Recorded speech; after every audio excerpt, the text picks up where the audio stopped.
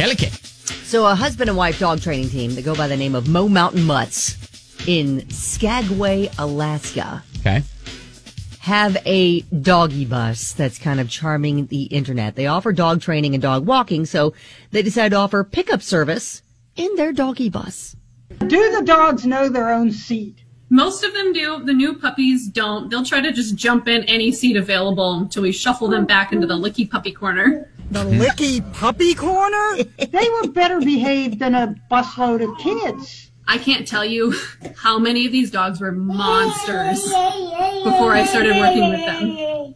That's Mo Thompson's own little monster chiming in. Oh, sure, some of the passengers are rule breakers. Excuse me, ma'am, your tail is in the aisle.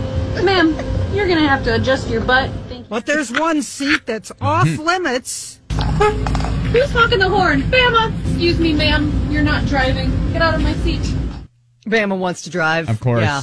It's really adorable. I mean, these dogs legit, know their seat. They get up there, there's a harness, and they get clicked in to their seat. I mean, it's really super cute. Love and it. yeah, it's amazing how obedient they are. Dogs know. They do. Yep. That's a doggy bus. You can see it at WDJX.com.